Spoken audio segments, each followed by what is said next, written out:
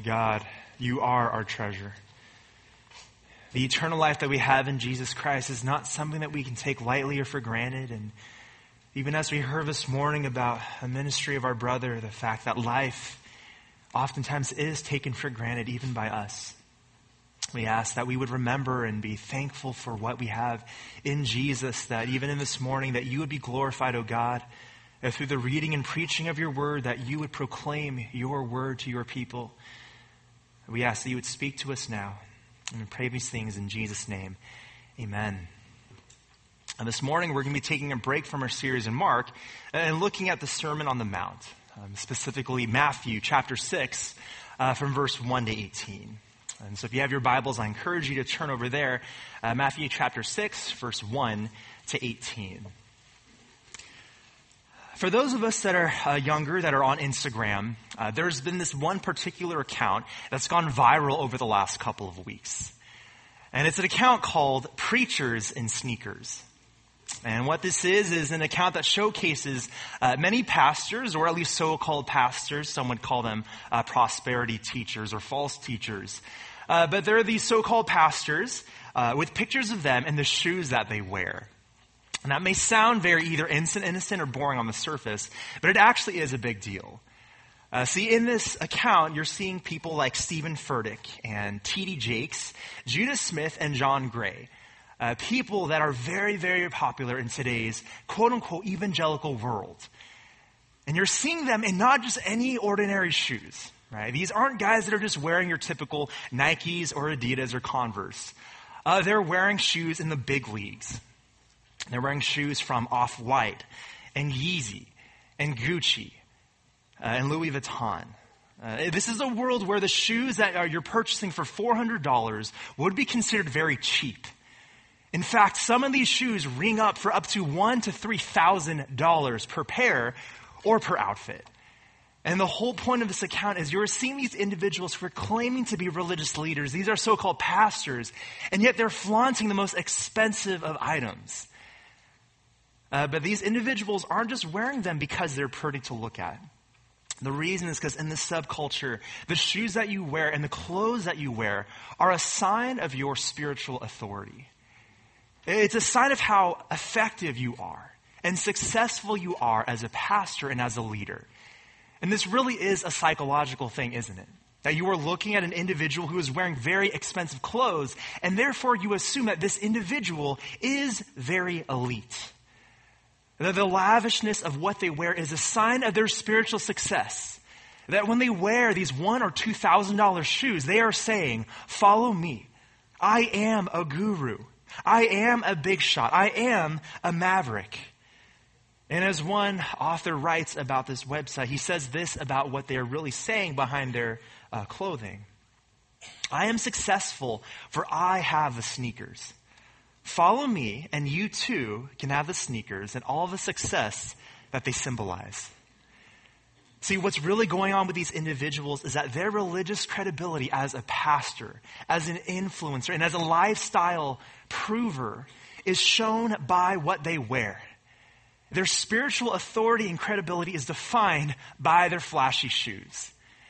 And I know that if you were to look at this account, a lot of it seems so ridiculous on the surface, right? I mean, I would encourage you later on to go on there and just see the lavishness of these individuals and what they're flaunting. But the reality is that even though most of us here are not sneakerheads, most of us are not into the world of buying expensive shoes, there is a tendency in every single one of us to use the external to show our spirituality. There is a real danger and a real temptation for every single one of us to do things on the surface to bolster our spiritual credibility, to look holier than we really are. There's this tendency and temptation to do pious things because we want to gain the attention and the approval of other people. There's a very real temptation to speak biblical language and Christianese, to look a certain way when you are worshiping or when you are praying, or even getting involved in many ministries which are very good and valuable. But the temptation is to do this in a way that's not for God, but is really about flaunting who you are. about showcasing some kind of religious identity. And there's the real temptation that these very good and spiritual things, which we should do as Christians, can become very easily a form of self-worship. And so in our text here in Matthew 6, Jesus is asking a very simple question that every one of us needs to hear. What is your motivation for your righteous living? Why do you do the things that you do? Why are you seeking to live a life of righteousness and do what is considered by people here pious? Because the point is that in all of our religious duty, there is the temptation to make it about us. And Jesus here is reminding us that everything we do must be as a form of genuine worship for God, nothing else. So here in the Sermon on the Mount, going all the way back to Matthew chapter 5 to chapter 7, Jesus is telling us what it looks like to be one of his disciples. He's giving us the character of a kingdom citizen, an individual that will be in his future coming kingdom. And the whole point of what he is getting at is that when you are a Christian, your life will look a certain type of way. You will live in a certain type of way. It's not just about what you are doing, but who you are. And in the Beatitudes, he is showcasing the heart of a Christian. That you are an individual that is broken over your sin. You see your need for God and there is nothing good in you. And from that brokenness, you learn to aspire after righteousness and desire righteousness.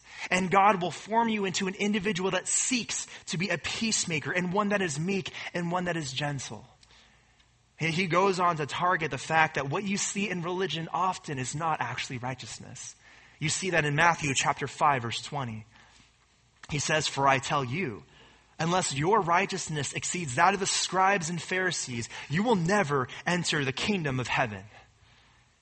And he was saying that you see these religious leaders, they're doing all of the right things. They're avoiding all of the sins that we talk about in church. And they are corrupt people. For they do not have a righteous heart. He says that it's not enough to avoid killing other people, but if you hate them, you have committed murder already. It's not enough to avoid committing adultery or fornication. But if you lust in your heart, you're guilty of the same type of crime. It's not enough to just keep every one of your oaths and promises because God cares about your personal integrity and your word. As he's going through this section in chapter 5, it's not just about what you are doing, but who you are. That you must be an individual that has the character of God himself. And as we turn from chapter 5 to chapter 6, Jesus is moving from addressing our battle with sin to our battle with religion.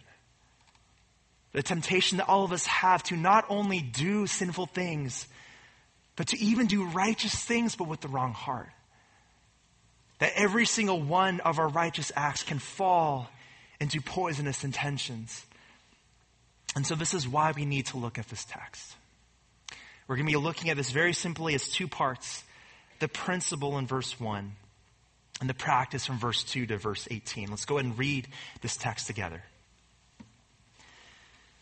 Jesus says this: "Beware of practicing your righteousness before other people in order to be seen by them. For then you will have no reward from your Father who is in heaven. Thus, when you give to the needy, sound no trumpet before you, as the hypocrites do in the synagogues and in the streets, that they may be praised by others. Truly I say to you, they have received their reward. But when you give to the needy, do not let your left hand know what your right hand is doing, so that your giving may be in secret, and your Father who sees in secret will reward you. And when you pray, you must not be like the hypocrites, for they love to stand and pray in the synagogues and at the street corners, that they may be seen by others. Truly I say to you, they have received their reward. But when you pray, go into your room and shut the door, and pray to your Father who is in secret, and your Father who sees in secret will reward you." And from verse 7 all the way on to 15, he goes on to an excursus on prayer. And then it continues on in verse 16. "And when you fast, do not look gloomy like the hypocrites, for they disfigure their faces, that their fasting may be seen by others. Truly I say to you, they have received their reward. But when you fast, anoint your head and wash your face, that your fasting may not be seen by others, but by your Father who is in secret. And your Father who sees in secret will reward you. This is the word of God. Starting in verse 1, he's giving the principle that he's trying to address here. See, he's talking in this whole section from verse 1 to 18 about the idea of piety, the idea of being a righteous individual, of doing righteous things that every one of us as Christians are called to do. And here we have three examples, right? He talks about giving to the poor. He addresses prayer and he addresses fasting. Traditionally in the Christian world, people have called these spiritual disciplines, actions that we as believers do as a sign of our identity in God, our focus on God. And the reality is that we, as we live out this life of piety, as we do these actions, it is a form of worship. It's a form of conforming our will to God and pursuing holiness. Oftentimes in this day and age, we think of the idea as piety as a bad thing, as something that is weird or different. Oftentimes you can think about those monks that are off in the middle of nowhere, right? Maybe they give themselves to a life of silence where they just don't talk to anyone and all they do is fast and pray every single day. Or maybe when you think of piety, you think of the Pope, right? A guy that's wearing these grand lavish robes and you think that's just such a weird picture of religion. But the reality is that for us as Christians, we are to live a life of piety.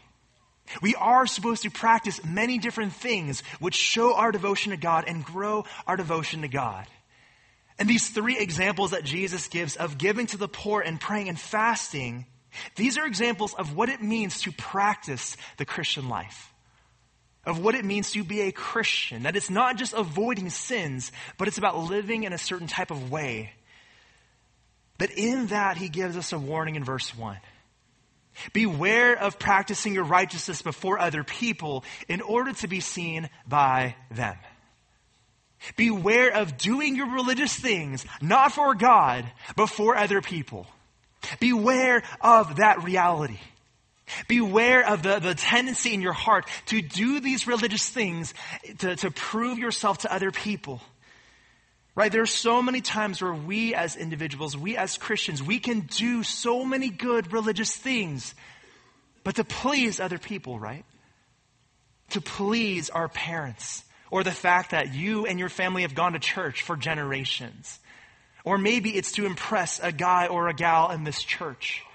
Or maybe it's because you want to one-up someone around you, that you know in your social circle it's good to be religious, and therefore you need to be the best of your peers. Or maybe you just have a tendency where you think that somehow you will impress God. See, it's very possible to do all sorts of pious things with a poisonous heart. This is something that we don't think about enough in church. There are very real benefits to looking religious, right? That in this social context, it is a good thing. It is a beneficial thing to be religious, to be godly. That people will look at you in a better light. People will talk about you in a better light. And so if we're not thinking about what's going on, we can so easily get into this world where we're just doing things not because we really want to follow after God, but really to please the people around us. I mean, that is very much the temptation, even as a pastor and as a preacher. That in this world, when you are standing in a pulpit and people are hearing you articulate the word of God, you get praise. You get people that come up to you and say, what a good job you are doing. How gifted you are. And so even in this world, there is the temptation to do this because you just want to please people. Because you know the kind of praise that you're going to get. All of us face that type of temptation to do these righteous things because we want to be seen as holy people. And that is a temptation that you and I need to guard ourselves against. That is a danger that the Jews fell into time and time again in the Old Testament. It's like what you hear in Ezekiel 33 to verse 31. The Jews are in exile. They've walked away from God. They're being punished for their sin. And they're coming and they're listening to the prophet. And yet when they are listening to him, looking so readily and so apparent, they're not doing it with good intentions. But God says this to Ezekiel about the people. He says, they come to you as people come, and they sit before you as my people, and they hear what you say, but they will not do it. For with lustful talk in their mouths they act. Their heart is set on their gain. And behold, you are to them like one who sings lustful songs with a beautiful voice and plays well on an instrument. For they hear what you say, but they will not do it. The temptation is to look so spiritual, to come before God as people come, and yet not actually have a heart of worship. Right? In Israel's case, it was they were coming and listening to the prophets speak and saying, what a wonderful speaker he is. What a wonderful word of the Lord this is. But they were not worshiping God. And the temptation is true for us too. That you can do all of these righteous things, look so religious and pious, and yet have your heart so far away from the Lord. This is human nature. And Jesus is speaking to us. And in verse 2, in verse 5, and verse 16, in addressing these actions, these examples, he calls such an individual who does all the right things for the wrong heart a hypocrite. Right? Look at the text. In verse 2, thus, when you give to the needy, sound no trumpet before you as the hypocrites do in the synagogues and in the streets. In verse 5, and when you pray, you must not be like the hypocrites, for they love to stand and pray in the synagogues and at the street corners that they may be seen by others. And then verse 16, and when you pray, do not look gloomy like the hypocrites, for they disfigure their faces that their fasting may be seen by others. He calls such an individual a hypocrite.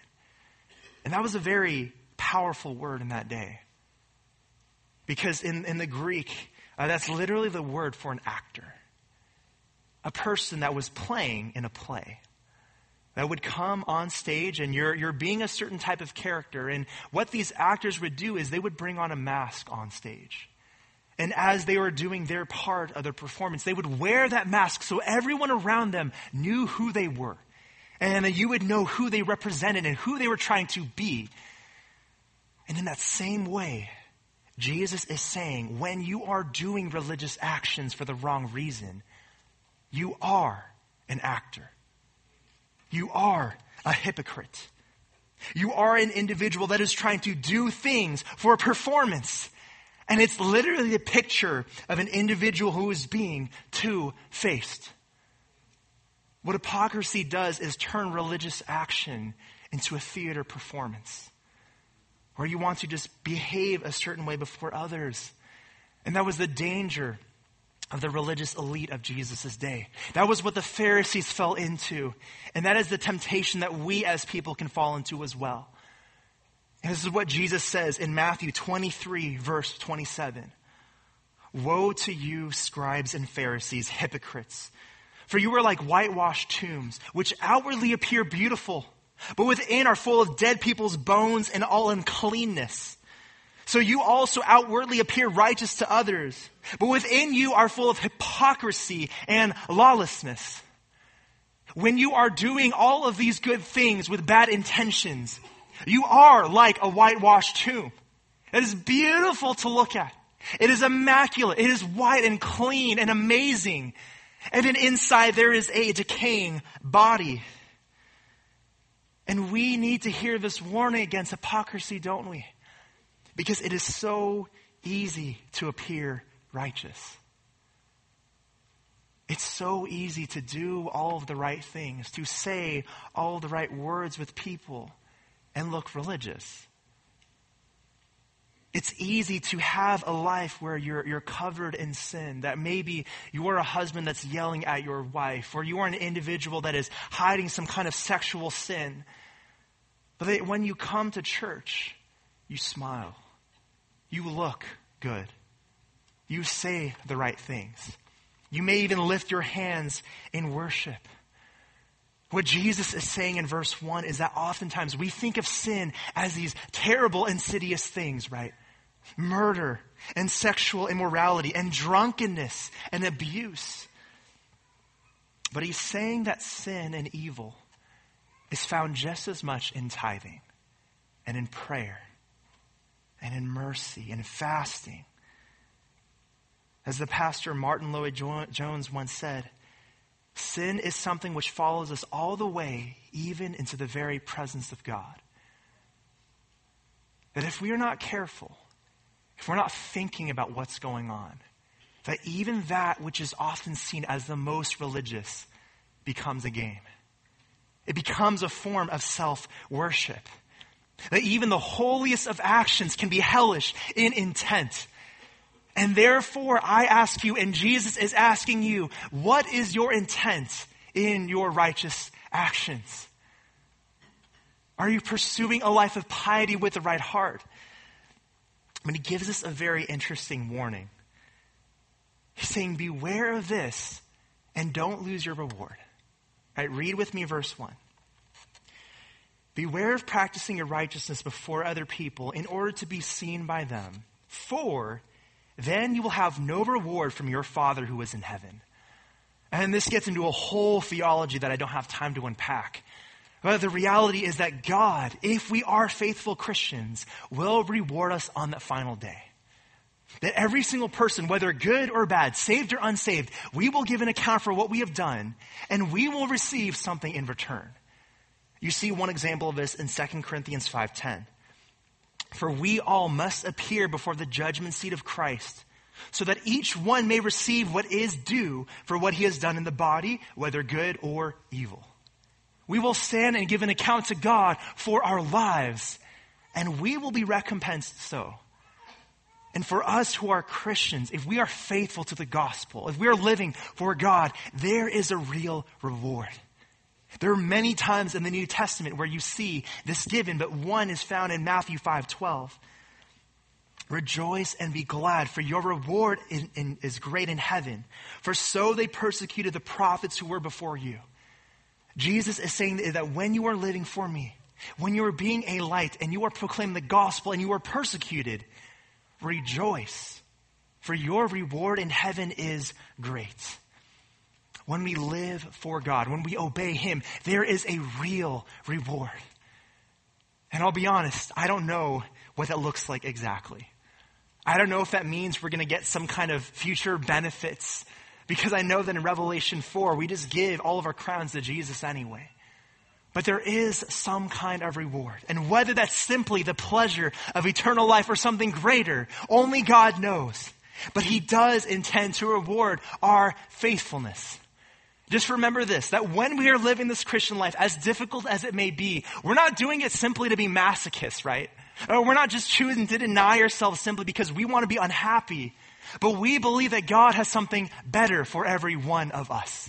That God has something good for us. And that is what we hold on to. But for those that live the righteous life for the sake of other people, Jesus says this in verse 2. Truly I say to you, they have received their reward. For those that are living this pious type of lifestyle, that are trying to look a certain way and be a certain way, they have their reward. That word truly is the word that we use as amen. It's something that is definite and defined. And the language in grammar here is almost as one of like a transaction. That when you go to a store and you buy something and you give them the money and they give you the object, then transaction is complete. It is done. There is no more that needs to happen. And in the same way, Jesus is saying that when you are doing all of these things for people, you have your reward. That little bit of encouragement, or that one person that is thinking slightly higher of you, you finally have your reward. And that is it. That is all you get. There is nothing more for you. And that should be a scary statement. That the transaction is complete. You're not going to get anything else. But on the other hand, it is the individual that does these religious deeds, these pious acts, these spiritual disciplines in secret that is blessed by God. One example is in verse 4 of our text. And your Father who sees in secret will reward you. It is the individual that lives a pious lifestyle in secret, not to be seen by his peers, not to be seen by his family or his church family. That is the individual that is blessed by God. And Jesus is trying to say that these rewards, they have such a different level of strength. I love it to the difference between Chuck E. Cheese and Dave & Buster's. You know, as a kid growing up, I was always a gamer, and I loved playing arcade games, and, I was relatively good at it too, right? I could do whatever the games were and figure out the system and get as many tickets as possible, and among all my friends, I would typically have a lot. But the thing is, you can't really get a lot when you're at Chuck E. Cheese, right? I mean, even though I had all these tickets, I would walk away at most with a couple stickers, maybe a lollipop or two. Or maybe if I was really good, I would get one of those inflatable hammers that they sold for like 2,000 tickets, right? And as a kid, you think that that's a big deal. Yeah, I got this plastic ring. Look at what I got. But you realize as you grow older that isn't such a big deal, is it? It's really not a great prize. And my eyes were open when I became a man. And I went to a place that was called Dave & Buster's. And my eyes were open to think, wow, this is amazing. That you're playing very much the same types of games, but the prizes are very real. That you could get Visa gift cards that were worth $100. And you could get a PlayStation 4 or an Xbox One or even an espresso machine. Right? Things that real adults want. That is a real prize, isn't it? And it was through going there that I realized how small and paltry Chuck E. Cheese really was. That all these things I was going after really weren't that big of a deal, right? And that's exactly what Jesus is saying here. That the types of things we go for, the reward that we have when we are seeking the praise of other people is such a small thing. It really is miserable and pitiful compared to the glory of the reward in him. It's in this verse that Jesus is saying, what kind of reward do you want? Why would you settle for something so small as a person just thinking slightly higher of you if you could have the reward of God? Again, what is the motivation behind your religious living? Are you doing it for people or are you doing it for God? Because what you are getting out of it doesn't even compare. So be an individual that lives piously for the Lord. I think John Wooden, of all people, says it so well. Right? He's the UCLA legend, a famous basketball coach. But he was also a devout Christian. And he said these two things which stick out so true. The true test of a man's character is what he does when no one is watching. Who you are when the doors are shut is who you are before God. And that is something that we need to think about. And he said on another occasion, your character is what you really are, while your reputation is merely what others think you are. What people see, what we present, our persona, is our reputation. But it is not always our character. And the whole point of the Sermon on the Mount is that God is after your character. So who are you? Secondly, we see the practice. And from verse 2 to verse 18, Jesus is giving us 3 examples of Christian piety. These 3 things that we are so tempted to use for ourselves and that we need a reality check to see why are we really doing this. The first example is giving to the poor. If you study the Old Testament, you know that giving was as part of the Jewish way of life. That as much as you would walk and live and breathe and even eat food, part of what they would do is give alms to the poor. That they would care for individuals, for their brothers and sisters who were in need. And God was a God of mercy. If you look in Deuteronomy 15:7-8, he says this to his people. If among you, one of your brothers should become poor, In any of your towns within the land that the Lord your God has given you, you shall not harden your heart or shut your hand against your poor brother, but you shall open your hand to him and lend him sufficient for his need. God is a God of mercy, and he wanted his people to care for the poor among them. That if you saw your brother in need, you would care for him. You would give him what was needed to help him. And that was something that you see continued on even in the New Testament. One example is in Matthew chapter 5, verse 42, just a little bit before our text. He's saying, give to the one who begs from you, and do not refuse the one who would borrow from you. Religious devotion was shown through giving to the poor, through caring for others. Giving to the poor was a form of worship and obedience to God. But even something as pious and as holy as giving could become a self-motivated desire. And you see this here, that they twisted it in verse 2. Thus, when you give to the needy, sound no trumpet before you as the hypocrites do in the synagogues and in the streets, that they may be praised by others. Truly, I say to you, they have received their reward. The synagogue was the place of worship. But even more so, as Pastor Kempis has mentioned, it was the social hub. It was everything for the Jewish person. Everything would be done in the Jewish culture there. And then you also have these public places of the streets, which is just representing the place where everyone is congregating and people are passing by. And for these Jews, they were choosing to pray in the most public place. See, if you were a faithful Jew, oftentimes you would pray or you would give however you could, right? Here he's talking about giving to the poor, but he's giving a very powerful example, right? An individual who, as he's giving, is somehow sounding a trumpet. And honestly, we don't know if Jesus is saying this is physically happening or if it's a metaphor. But it's a powerful picture, right? That a person comes up having some kind of big sum of money. And as the individual is dropping the money in the basket, trumpets are going off. Or people are looking at this individual. That you have an announcer that's coming saying, so-and-so has given this much money to the church. Let's all congratulate him, right? And for most of us, we wouldn't naturally do that. We think that's absurd. But yet, even in our hearts, that is the tendency. Right? That we can do this because we're trying to show ourselves to be pious. I remember one movie I saw, and I don't remember the movie, and I don't remember if I would even recommend it. But one scene was so comical, and yet was so to the point. You had these two families that were fighting, and they were trying to one-up each other all the time.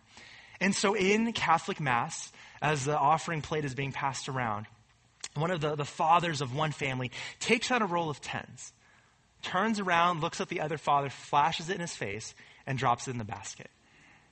And then so the other father, not wanting to be outdone, tells his wife, no, we need to get more. Give me a roll of 20s. Takes out the roll of 20s, looks back, looks at the other father, and drops it in. And I know that that's just a joke and a comedy. But easily we can fall into that type of temptation, right? That somehow we make our giving, whether it's to church or to the poor, somehow about us. That we're trying to draw attention to ourselves. And in response, Jesus is denouncing that. He's saying that when you give, you must give to please God. Right, read with me verse 3 and 4. When you give to the needy, do not let your left hand know what your right hand is doing, so that your giving may be in secret, and your Father who sees in secret will reward you. It's as powerful as saying that your hands don't even know each other. That your left hand has no idea where your right hand is or what it is doing. That level of secrecy. And as we seek to be charitable, whether it's in our giving to the church or in our giving to help other people, we need to examine our hearts. That the purpose of this giving, this purpose of this religious devotion is to please God. And our hearts need to be in the right place. Secondly, he gives the example of prayer. And we know that prayer is important for the Christian life, isn't it? We are called to pray. And the Jews oftentimes would pray 3 times a day. They would pray once in the morning. They would pray secondly during noon. And they would pray again in the evening. You see an example of this in Daniel 6:10, where they're talking about Daniel's prayer life. And the point there is to say that Daniel is truly a devout Jew. He prayed as much as you should. He is doing what is necessary to be religious. And we as Christians, we pray to draw our dependence on God.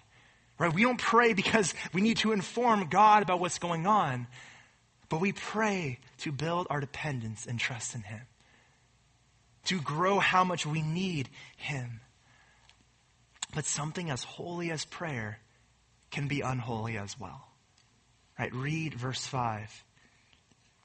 And when you pray, you must not be like the hypocrites, for they love to stand and pray in the synagogues and at the street corners, that they may be seen by other people.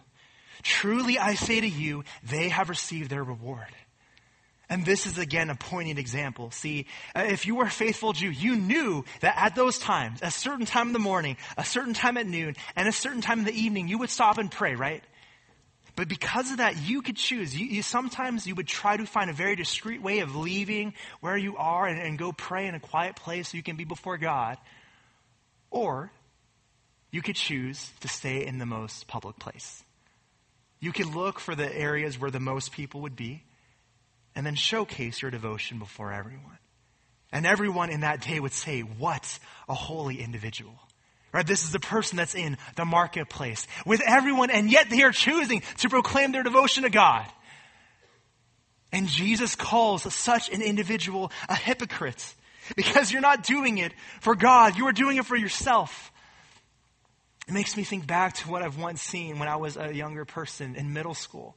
And we were off in a winter camp, and at winter camps, as they usually do, they would try to record what's going on and have a video where they show at the very end how awesome of an experience it would be. Right? It's what winter camps and summer camps do. And I remember standing next to one of my friends, and there was a camera that was kind of on our area. And when I was watching back the video, I saw this individual that I know wasn't very religious or spiritual. And yet in this video, his hands were lifted up. He was praying and almost crying and so emotional. And the most haunting thing is I could look, and every once in a while he would kind of open his eye to see if the camera was still on him. Right? That is religious hypocrisy in its truest form. But even though the camera may not be on every single one of us, we can pray in that way, can't we? Whether it's our public prayers or the way that we know people will see us, we can pray in a way that is worshiping ourselves instead of God. And so in response, Jesus says, verse 6, but when you pray, go into your room and shut the door and pray to your Father who is in secret, and your Father who sees in secret will reward you. That word for room, or in the NASB is inner room, is really a closet. It's the most private room in a Jewish household. And honestly, that was the only room that they would ever usually lock up.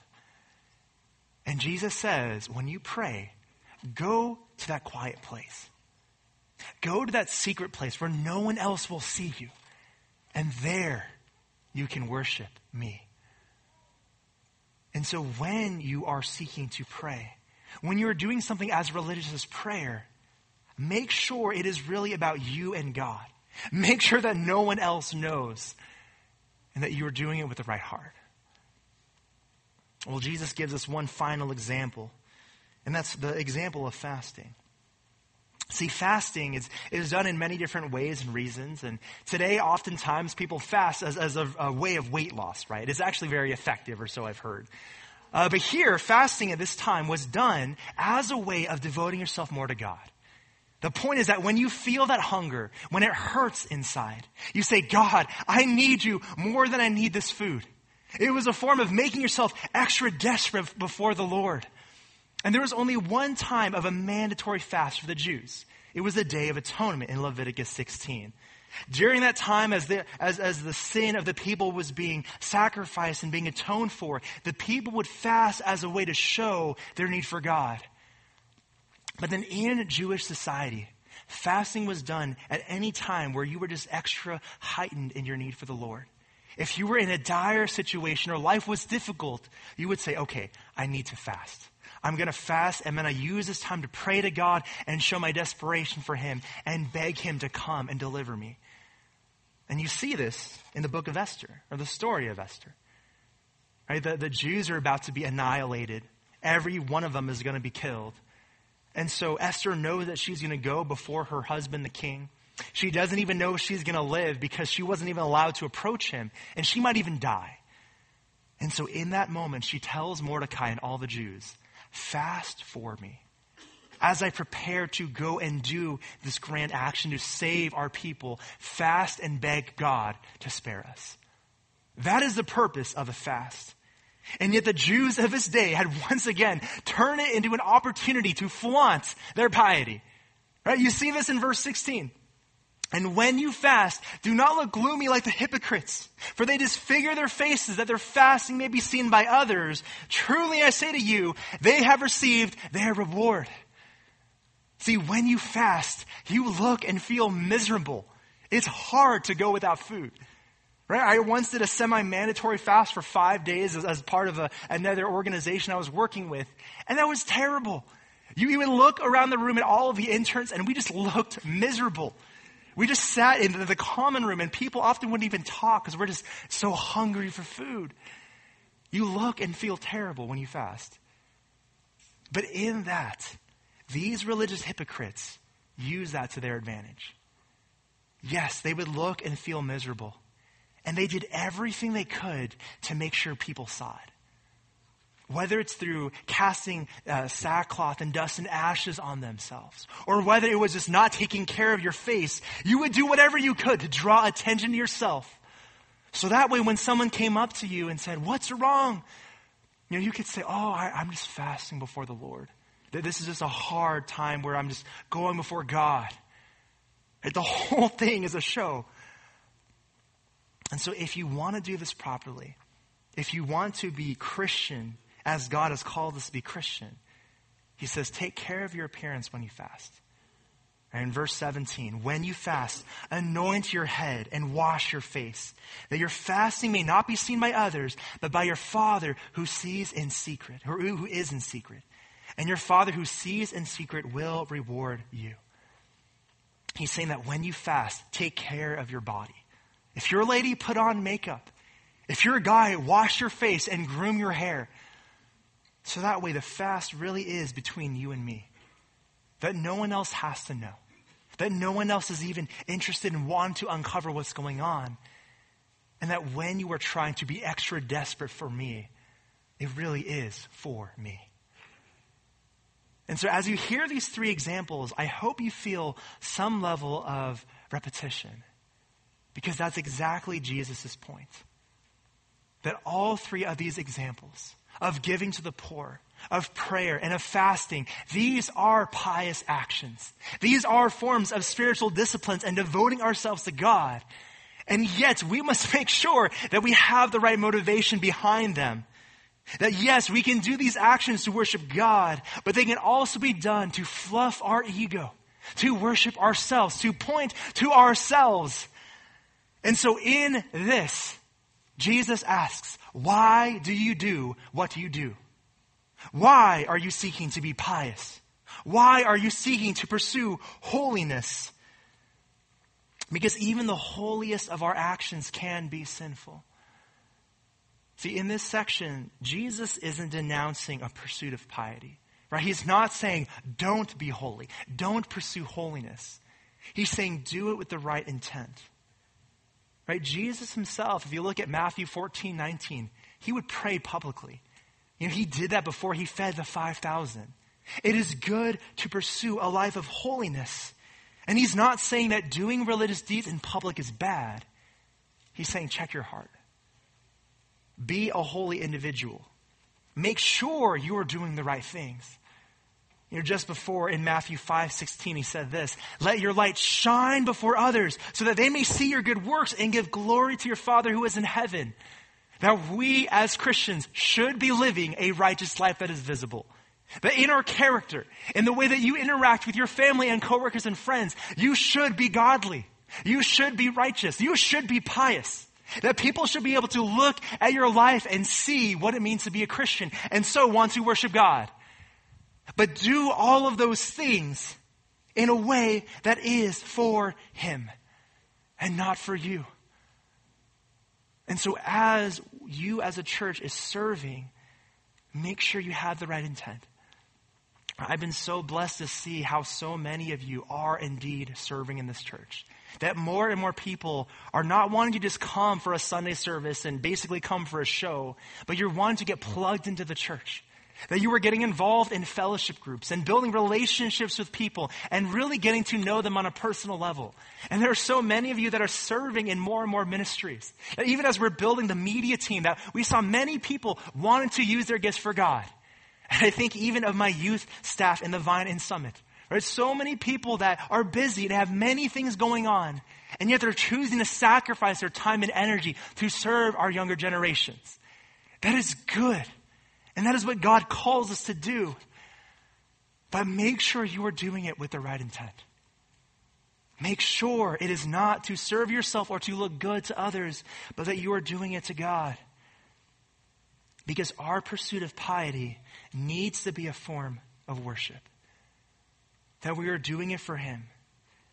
That we are doing it knowing that He is the one that will reward us on that final day. But even more so that we do it because we believe in the grace that we have in Christ. That we are grateful for the cross. That we are in love with Him, that He has given us eternal life. And in love for His body that we serve and devote ourselves to Him. And so I pray that that is you this morning. That you do worship with the right heart and with the right motive. Let's pray.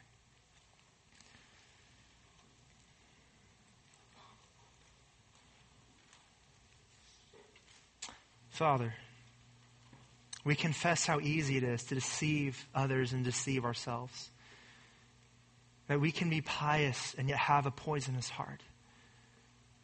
And so I pray, God, that for every one of us, you would teach us how to devote ourselves to you honestly, genuinely, purely.